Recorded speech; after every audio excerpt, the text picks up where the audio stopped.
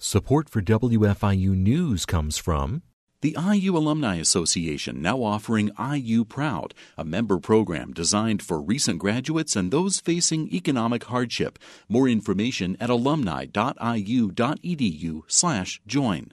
Production support for Noon Edition comes from Smithville, fiber internet, streaming TV, home security, and automation in southern Indiana. More information at smithville.com. And from Integrity First Insurance, provider of Erie Insurance for all your auto, home, life, and business insurance needs. More information at 812-269-8897 or integrityfirstinsuranceservices.com. And from Bloomington Health Foundation, partnering with local organizations and citizens to invest in programs that address our community's health needs. Bloomington Health Foundation. Improving health and well-being takes a community. More at bloomhf.org.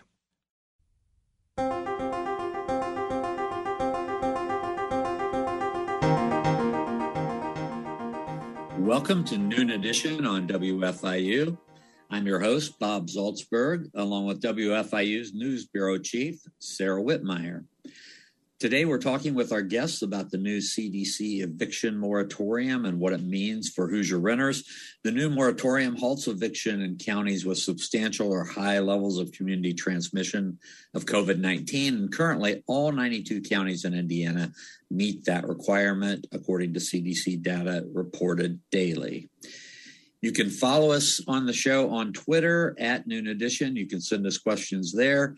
You can also send us questions to news@indianapublicmedia.org. And you will be sending the questions to us to ask to four of our guests. Our guests today are Brandon Beeler, Housing Law Center Director, Indiana Legal Services, the Reverend Forrest Gilmore, Executive Director of the Shalom Community Center here in Bloomington, Amy Nelson, Executive Director of the Fair Housing Center of Central Indiana, and Fran Quigley, Clinical Professor and Director of Health and Human Rights Clinic for the Indiana University McKinney School of Law. Thank you all for being here with us today. Really appreciate having such great guests with us. And I just want to start off the program by talking about what COVID has meant. And I'm going to address this first to Brandon. What COVID-19 has meant to renters in Indiana and why this moratorium is important. Hi, Bob. Thanks for the opportunity to be here this afternoon. I appreciate it. Certainly, yeah, renters have been hit really hard with COVID-19, and especially low-income Hoosier renters, who are the primary client base that we serve, have really suffered the greatest financial hardships with job loss and hourly wages lost throughout the past, year and a half, going on 2 years now. As far as the new moratorium or the extension for the moratorium, this has really been this is critical for Hoosier renters. First and foremost, which the CDC has tried to narrowly direct this towards preventing the spread of COVID-19. And as we've seen and heard and hear reports every day of growing cases of the Delta variant and being spread throughout the state. Having renters having the ability to stay housed and be able to shelter in place, especially if they are contracting COVID, and help prevent the spread. That was really what the Supreme Court in their order at the end of June sort of discussed was, the question is whether the CDC extended its authority. The CDC, when they came out with this moratorium extension, really tried to narrow that to focus on these counties and focus it on a county by county basis to see where the spread is. I say also really the critical reason why this has been so beneficial and something that tenants frankly need is because, with these emergency rental assistance programs, which I'm sure we will talk about this hour, it's an unprecedented program from the federal level, and it is just taking time to get those much needed funds to renters as well as landlords. So hopefully during this time, we're really hoping that rental assistance can get into the hands of renters and landlords and prevent a lot of evictions where, again, there are federal dollars directed towards that. Amy, if we could go to you next for some opening comments about this. Sure. So Brandon laid out just so succinctly the problem, to date But one thing that the Fair Housing Center of Central Indiana has concerns about is the long-term impact. What does it mean by having an eviction, for instance, on your so-called tenant or even in some situations credit record? How that's going to follow people around for so many years to come as they seek new opportunities or even try to change into more affordable or more safe housing situations. And this is because of how tenant screening companies use data that they scrape from so many different types of court records that may not be an accurate reflection of what occurred. For instance, here in Indianapolis, we have seen a number of landlords refuse to participate in the rental assistance programs. Consequently, then, those individuals who may have qualified then for those programs but had a landlord who refused to participate would probably be served an eviction.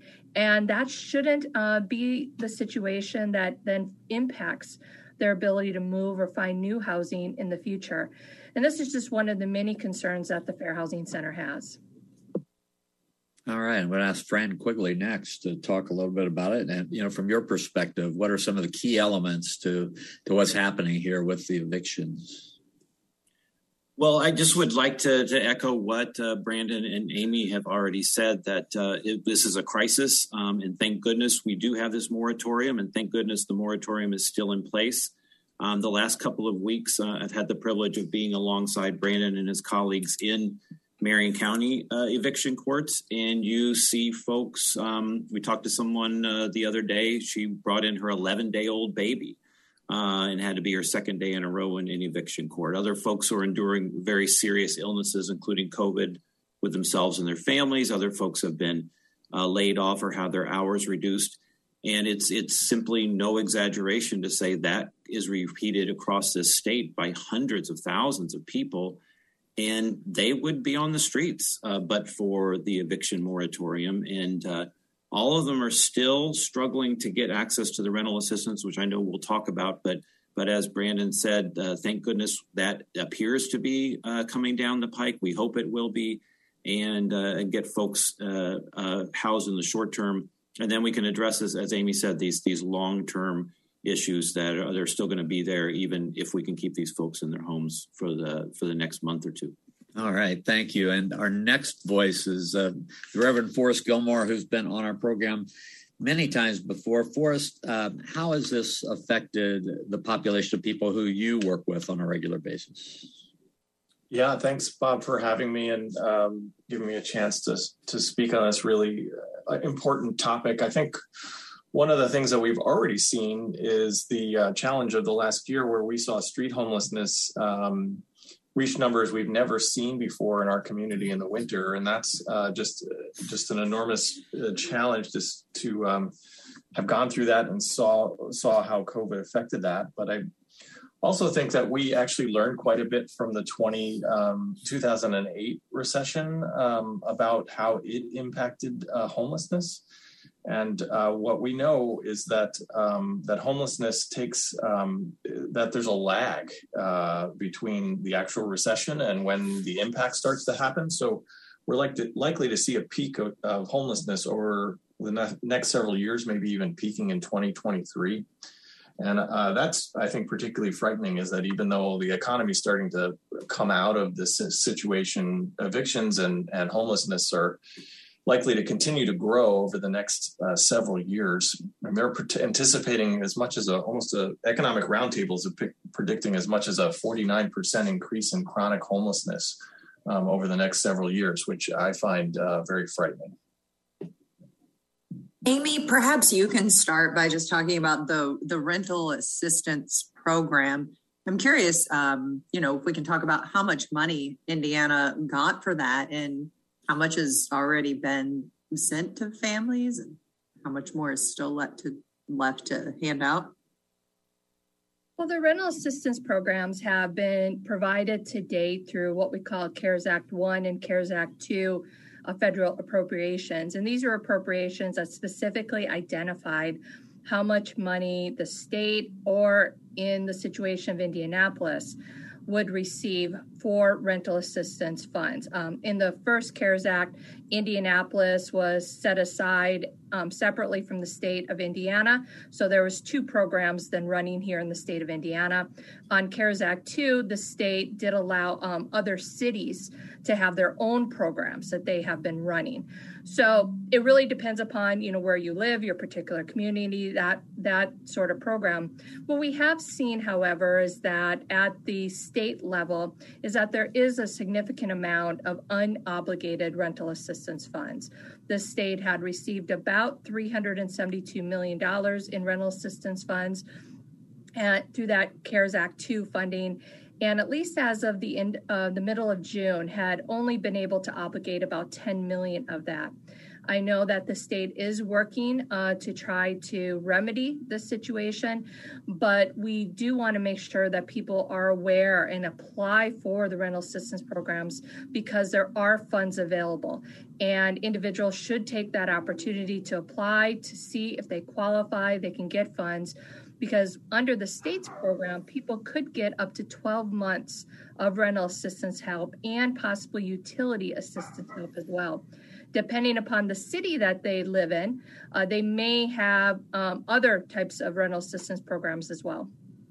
But why is the process going so slow? I was even reading about in some other states where the money has sort of been appropriated, perhaps in ways that it wasn't intended. Well, I think that would be a question, for the state as to why these funds. We're an advocate. We've been working to try to get the word out about these funds to make sure that people are aware, helping individuals in getting to the right programs and how they can apply and the process, for doing such. I think that we have seen, nationally that some of these programs that have been set up have had kind of some onerous barriers to completion. Very often individuals may require internet or the assistance of somebody if they don't have internet. They may not be aware of places that they can go that could assist them in completing their applications. They may not be aware of the programs, outreach, social media, things like that may not have reached them.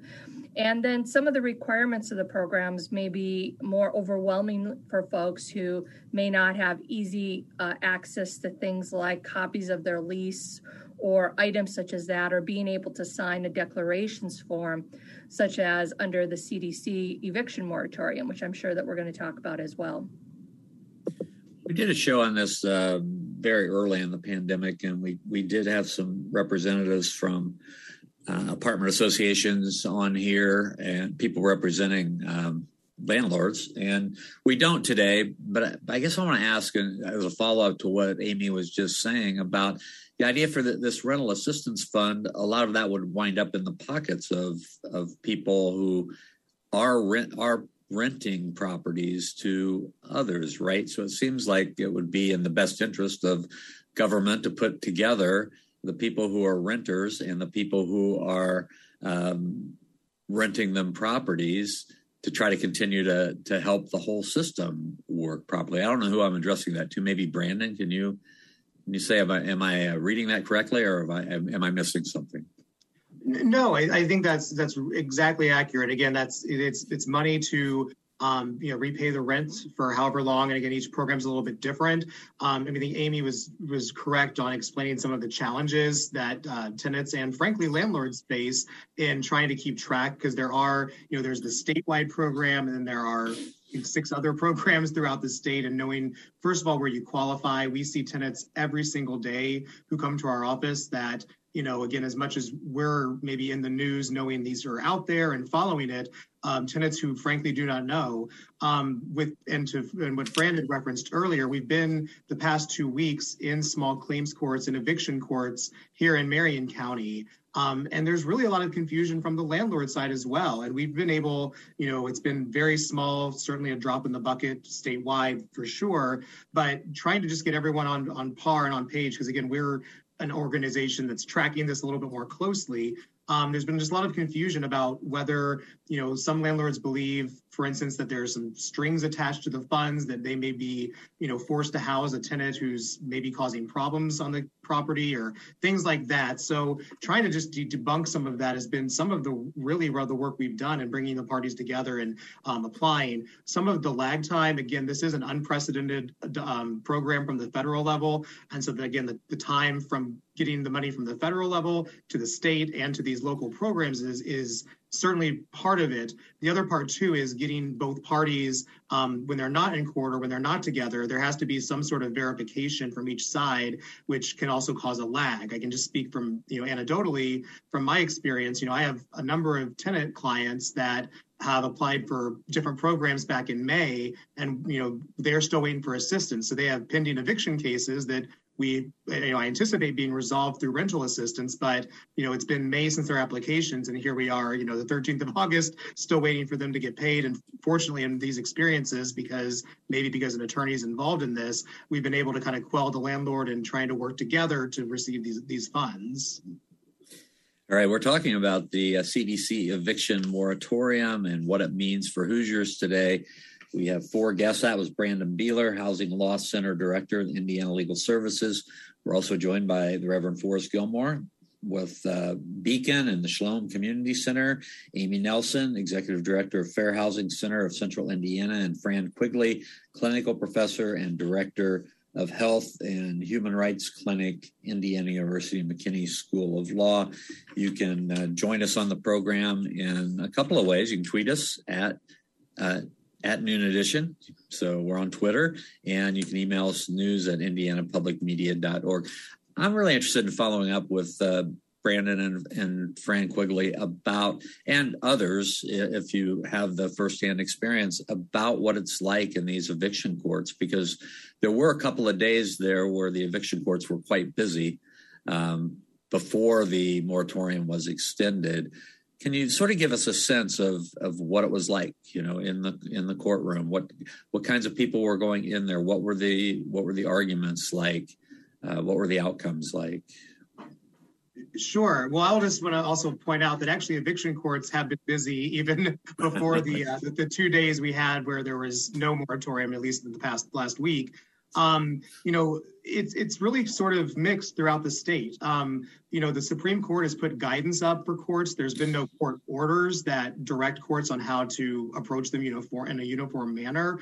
But some courts, for instance, will provide sort of a blanket notice of rights to tenants and landlords as they're sitting there before their hearings, letting people know about the CDC moratorium and allowing the tenants to make that declaration if they qualify. Other courts, and frankly, even within the same county, other courts are not doing that. And I've witnessed tenants who are being evicted for non-payment of rent simply because they didn't know that the CDC moratorium protected them. So we're really just seeing a mixture of it. But as far as being on the ground, and Fran can certainly speak to this as well, probably Amy and maybe Reverend Gilmore as well, what we see in court is what we've seen, at least the past couple of weeks, is we've seen two sides of both parties being frustrated. There's a lot of confusion and misunderstanding, and a lot of folks just trying to just kind of avoid it, thinking maybe it's just going to go away. But when we get them together, and frankly, when the landlord and tenant are sitting there, we usually have been able to get to an agreement at some point about helping them apply together, we have some access that we can inform the indie rent folks that they're applying and try to get some sort of notice to both of them that the rental assistance application is going forward. And again, frankly, letting people know that these exist. Fran?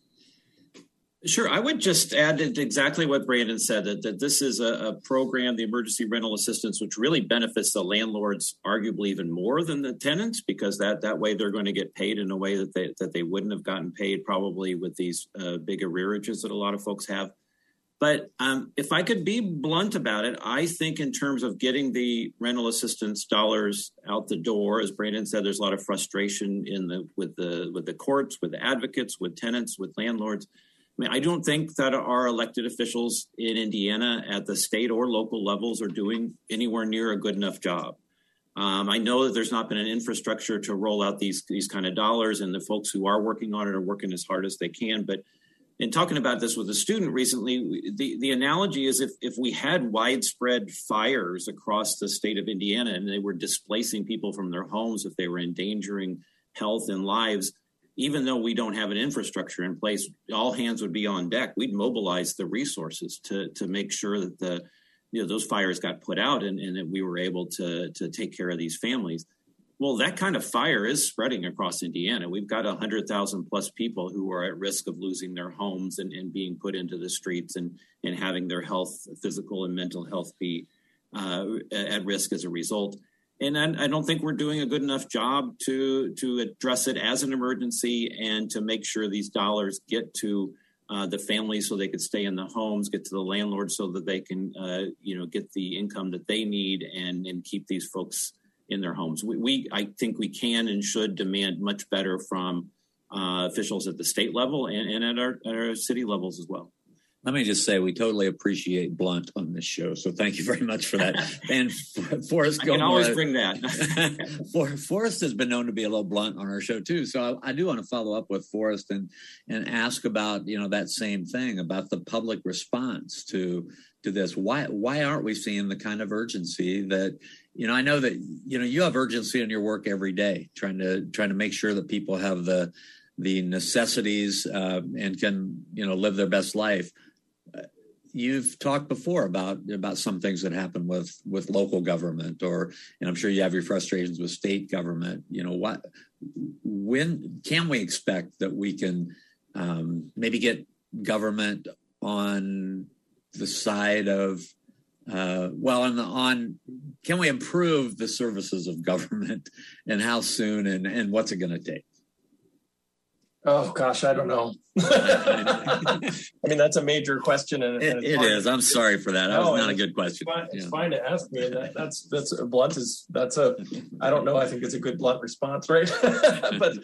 But I think one of the biggest things we're seeing on the state funding, and we've seen it from the very beginning, is that it's a very confusing process that feels very hard to access. Not so much at the first entry door to it, but beyond that people are having long delays in responses, that people are getting confused about what they're eligible and what they're not eligible for. And so it takes a long time for people to actually get that system set up.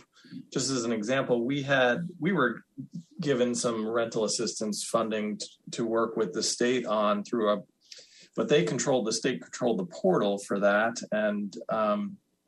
And so we just had to wait until people were referred to us. And we often had long waits between those times when people applied, and we actually did get referrals if we saw those referrals at all. And again, I do sympathize with our state government and the people who are on the ground doing it. I know many of them care about this very much and are working very hard and are shocked in the middle of this in some ways unprecedented event and trying to deal with that. And yet those are some of the challenges I'm seeing out there every day. And I'll add too that, rental assistance is super important for preventing evictions and also preventing people from entering the shelter system, which is really, really important. There's lots of data about how that can be impactful and affect people. But one of the things we're seeing, because this pandemic has been so long, we're looking at 18 months now since I think March when it started to really have its impact here, is that people's leases are starting to expire, or have expired, and then landlords are just choosing not to extend those leases. And so we're seeing people not so much being evicted, but we're seeing people who just are not having their leases renewed, and so they're losing their homes that way. Now, Forrest, we've also talked about encampments here in Monroe County, and the CDC did not extend any protections for encampments of unhoused people on city property or elsewhere. What are the dangers of evicting large encampments that happen to be on public property during the pandemic? Yeah, I think the biggest thing that, there's always a danger for an evicting an encampment. Probably the biggest thing that it does is it disperses people in a way that we can't, access them or support them or find them or connect to them. It often leads to lots of lost things that they have been using for their survival. So that's a big challenge, but it also can, some claim it can even contribute to community spread. I think that was the CDC's argument, is that by moving people around and having them shift, it actually can spread COVID around the community. Okay. Sarah? Well, I'll have another question that I want to ask. It's from Ron Rankin. It came over Twitter. What can folks who are not at risk of eviction do to help at-risk renters in Bloomington, if anything? Can they donate? Can they volunteer? Maybe Forrest, you're the best to answer that, but we're not talking just about Bloomington. Maybe there are some answers from the rest of you.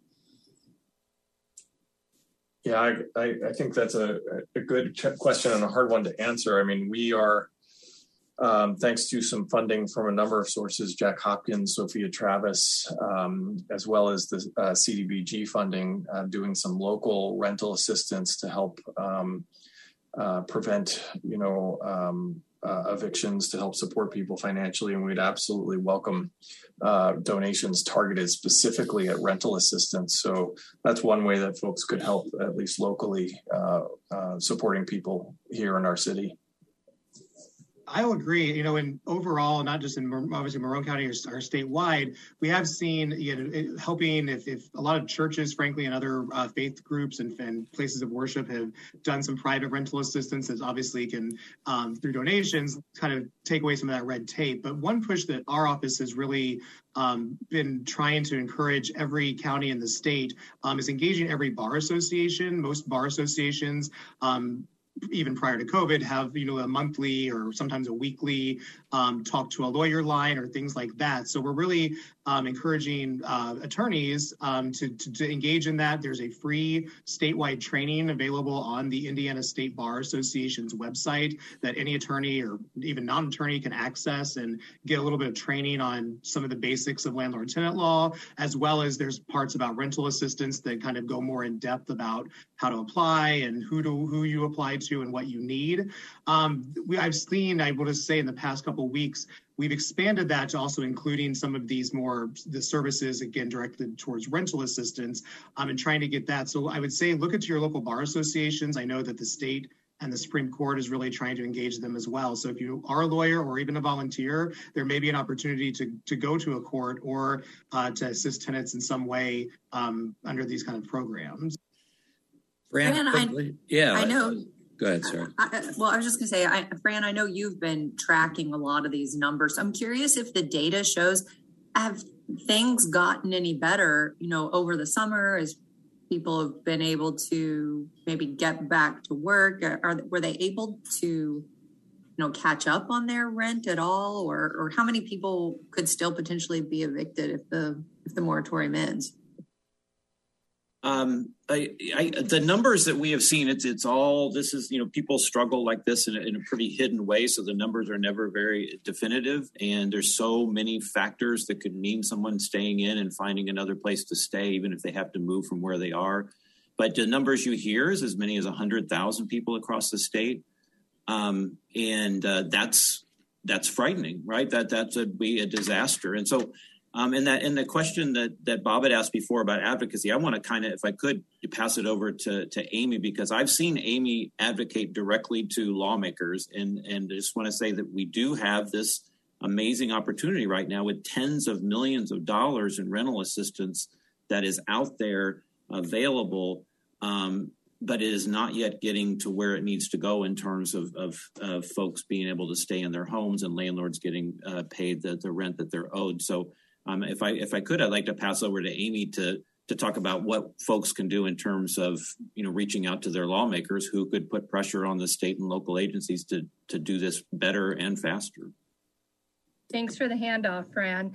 Yeah, this is a really pressing time in which folks can take action in other ways, and that is through contacting their state legislators, their city county council members, township offices, items such as that. But the Indiana General Assembly has for several years now passed a series of laws that have really eroded the tenant rights aspect under landlord-tenant law. We've seen this through them passing laws that have greatly impacted the ability of cities to conduct effective rental inspection programs. We've seen them pass laws that have taken away the rights of cities to be able to mandate affordable housing development. And that was in retaliation to the city of Bloomington, who was looking at that.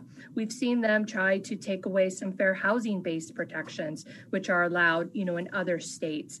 And then we saw, of course, this legislative session in which the Republican-run General Assembly overrode their own Republican governor's veto from last year of SCA 148, which preempted all local housing code.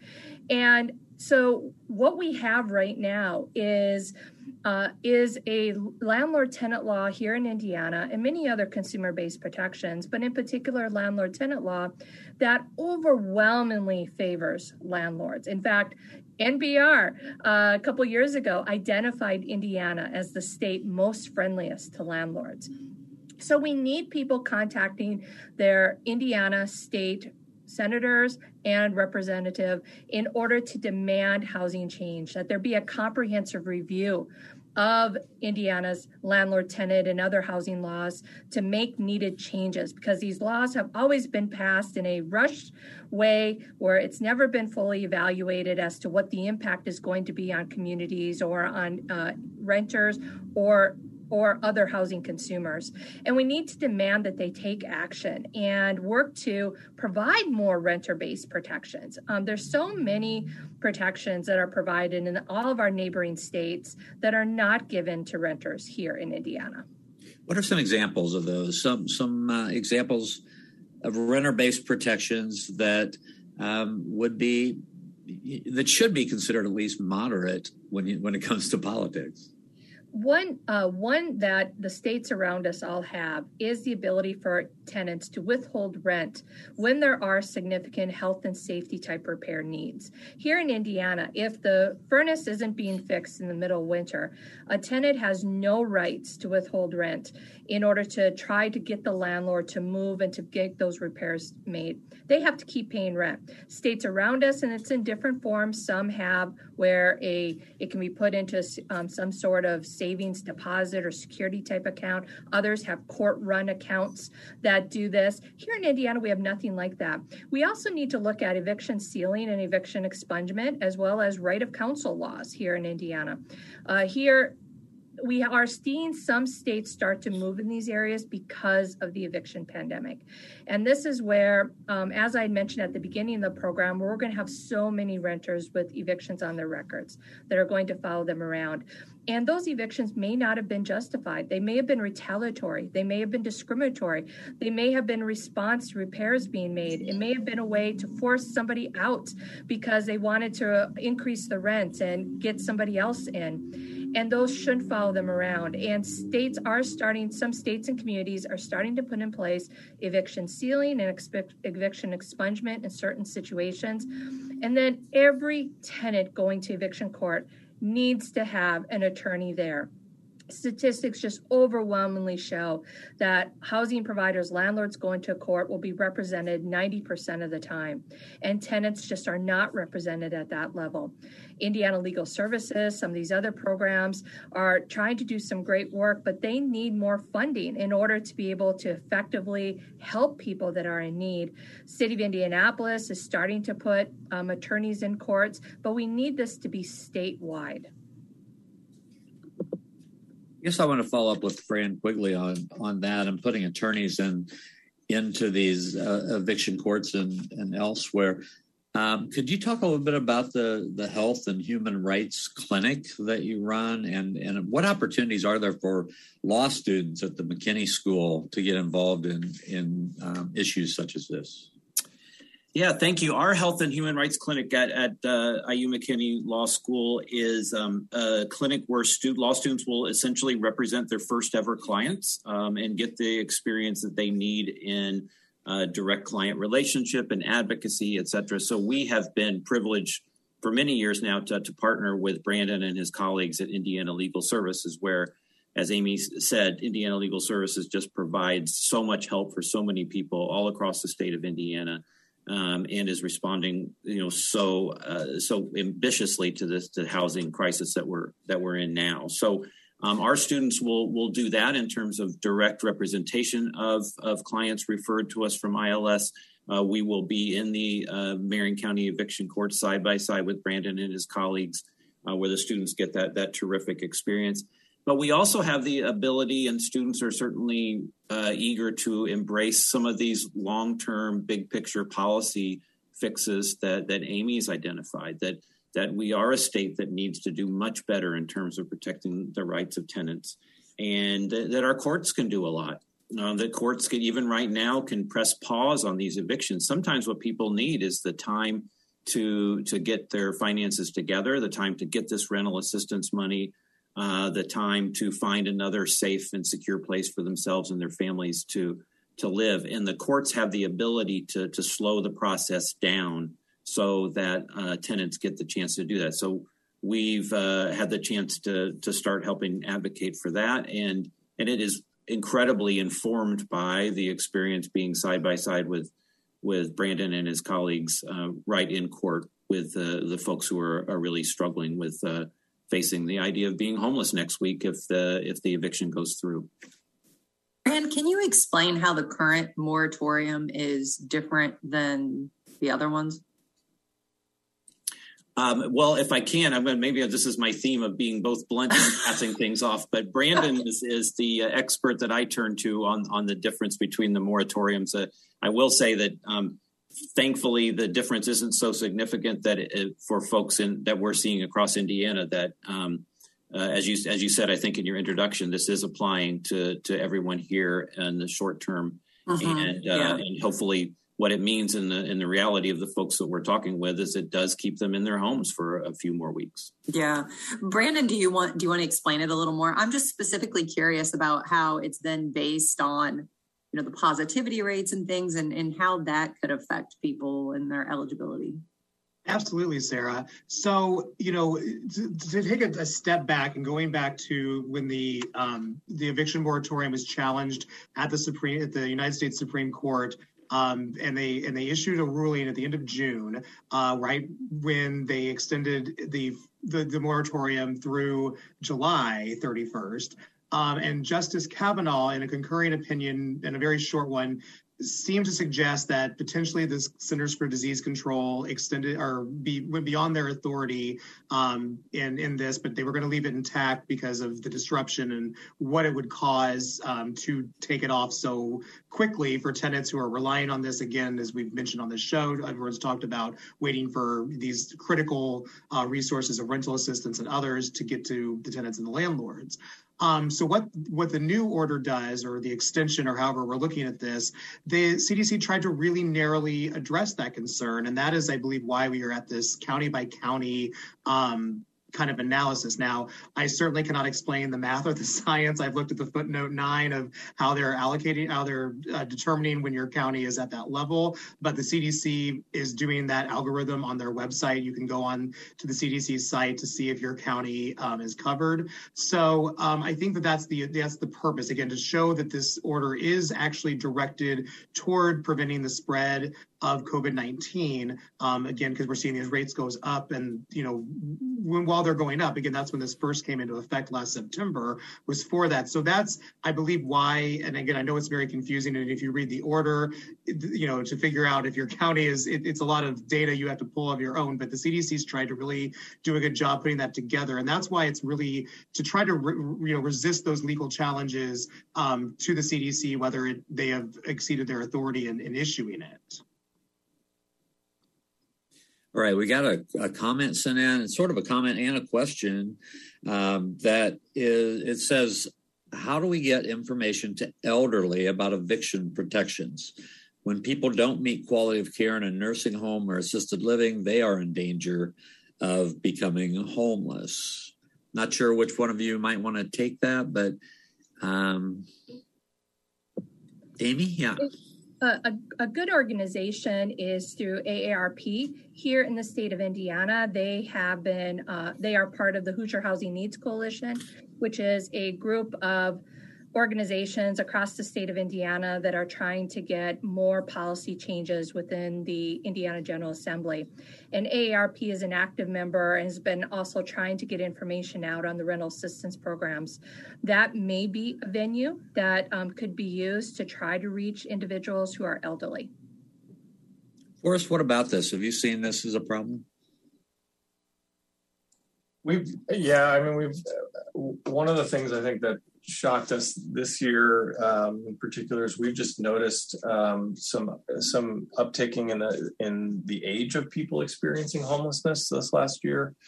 In particular, we found a couple of camps actually that have had some people with who are older or had in some cases severe disabilities in a wheelchair, sleeping outside in camps. So we were absolutely worried about that scenario, and just noticing some increasing in older folks becoming homeless, and that's obviously a major worry.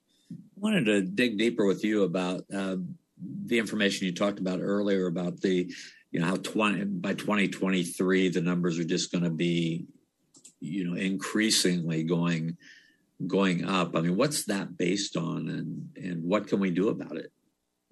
Yeah, one of the things that we saw is we saw that occur after the 2008 recession, that homelessness continued to increase several years after the recession. One of the things that we saw, and actually it peaked 3 years after the recession in 2011 is when homelessness crested.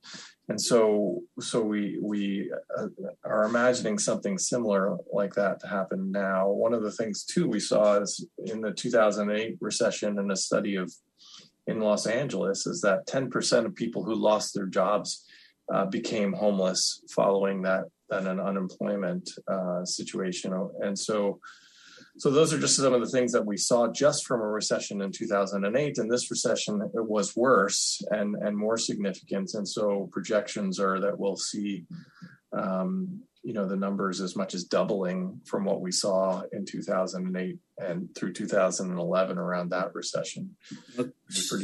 Yeah, so I think I want to ask you again, but also all of our panelists. I mean, if we can see that is a likely outcome of this, we can see 2 years down the road, what can we be doing about it? And maybe Amy, she talked about some things we could lobby the legislature could be lobbied about. I mean, if we know or we suspect that's going to be the outcome in 2 years, what can we do in the next 2 years that maybe mitigates that? Oh, sorry. Go ahead.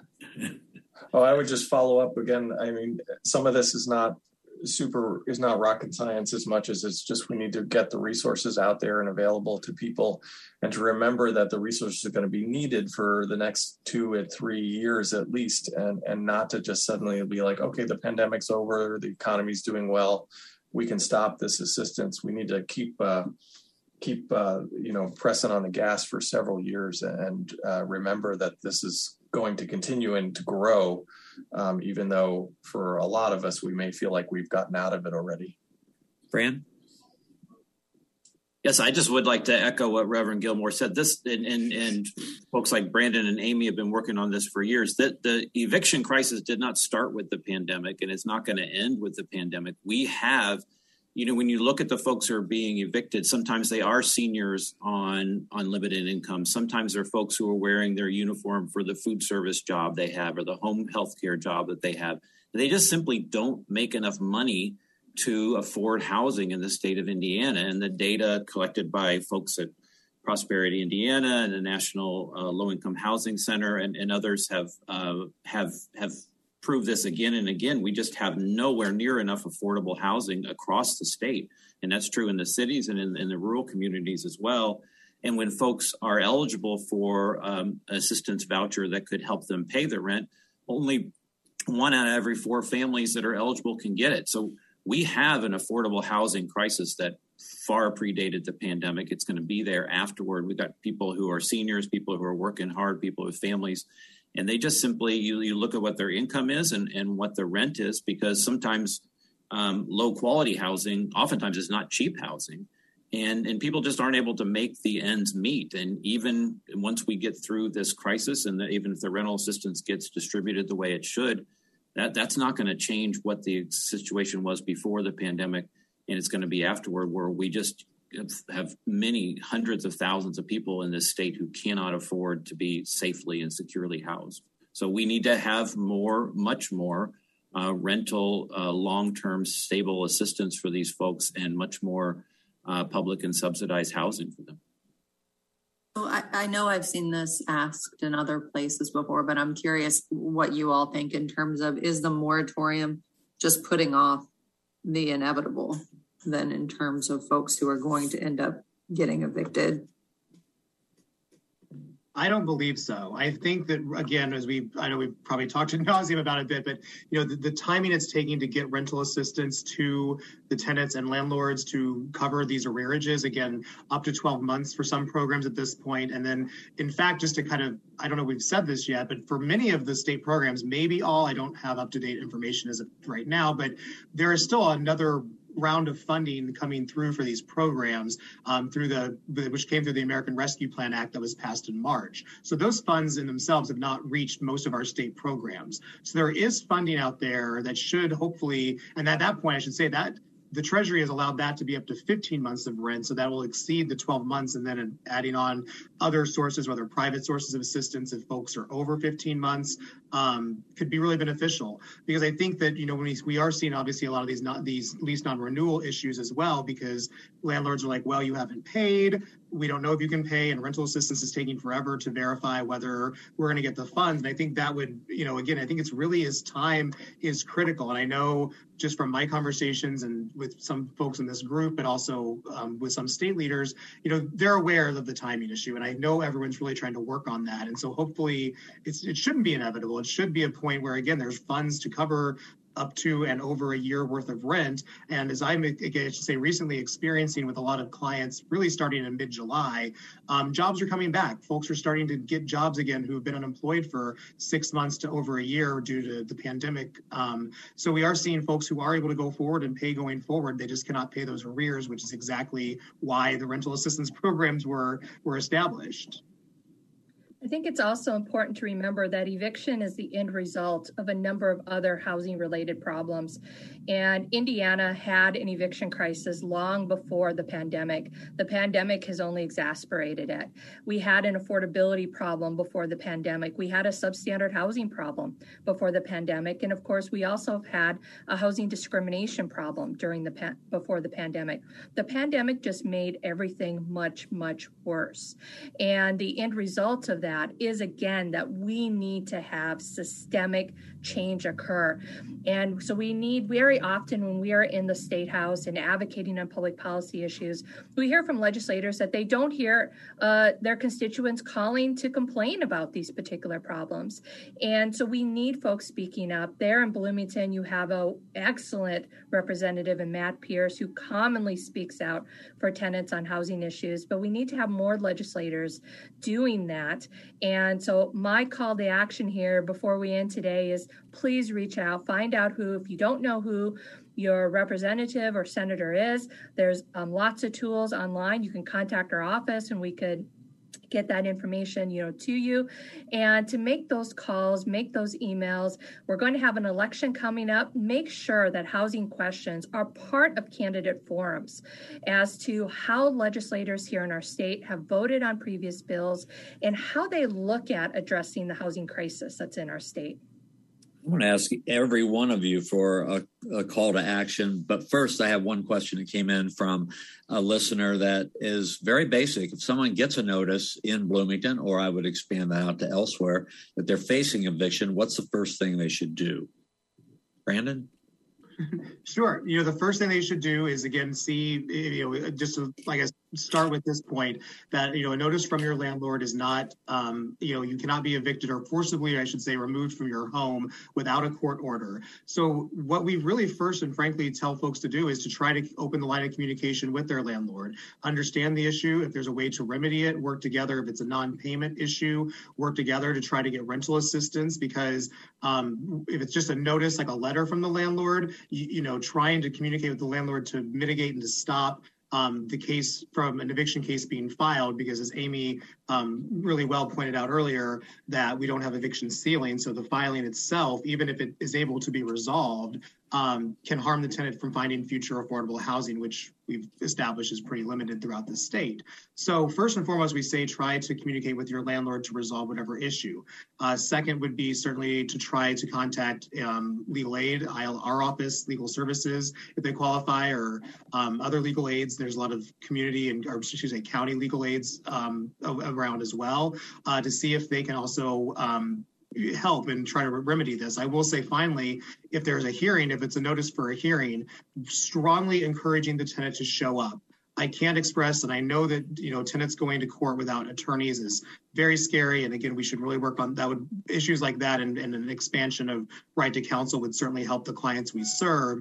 But going to court, because you can risk a default and risk getting evicted without even having your chance to explain what's going on, or just, again, to be in front of that judge, that supposedly neutral body, to try to resolve issues. Those are kind of the knee-jerk quick advice. Excellent. Thank you. In the last minute we have, Fran Quigley, a call to action.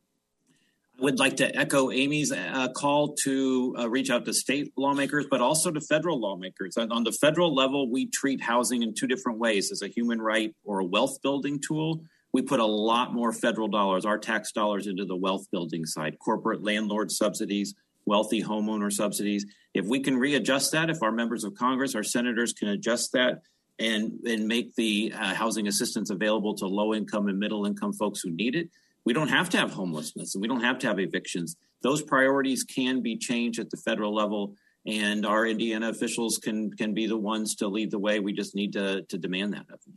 Boris, 30 seconds. I just want to encourage people. I mean, what's been said has been wonderful, and I want to just encourage people to support local organizations that are dealing with the crisis. Obviously, I work for Beacon, and we're both working in homeless prevention and in homeless services, and encourage people to both financially and with their time support our organization and others like us. All right, Brandon, I'm going to give you 30 seconds if you've got one last call to action. Oh, goodness.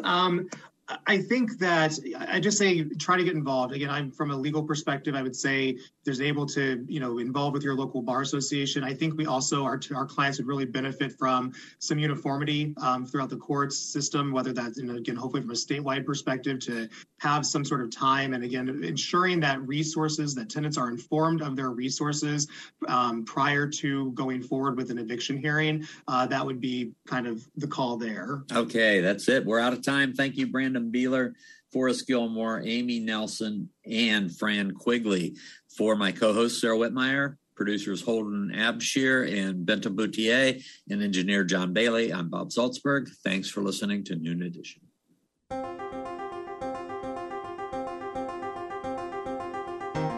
Production support for Noon Edition comes from Smithville, fiber internet, streaming TV, home security, and automation in southern Indiana. More information at smithville.com. And from Integrity First Insurance, provider of Erie Insurance for all your auto, home, life, and business insurance needs. More information at 812-269-8897 or integrityfirstinsuranceservices.com. And from Bloomington Health Foundation, partnering with local organizations and citizens to invest in programs that address our community's health needs. Bloomington Health Foundation. Improving health and well-being takes a community. More at bloomhf.org.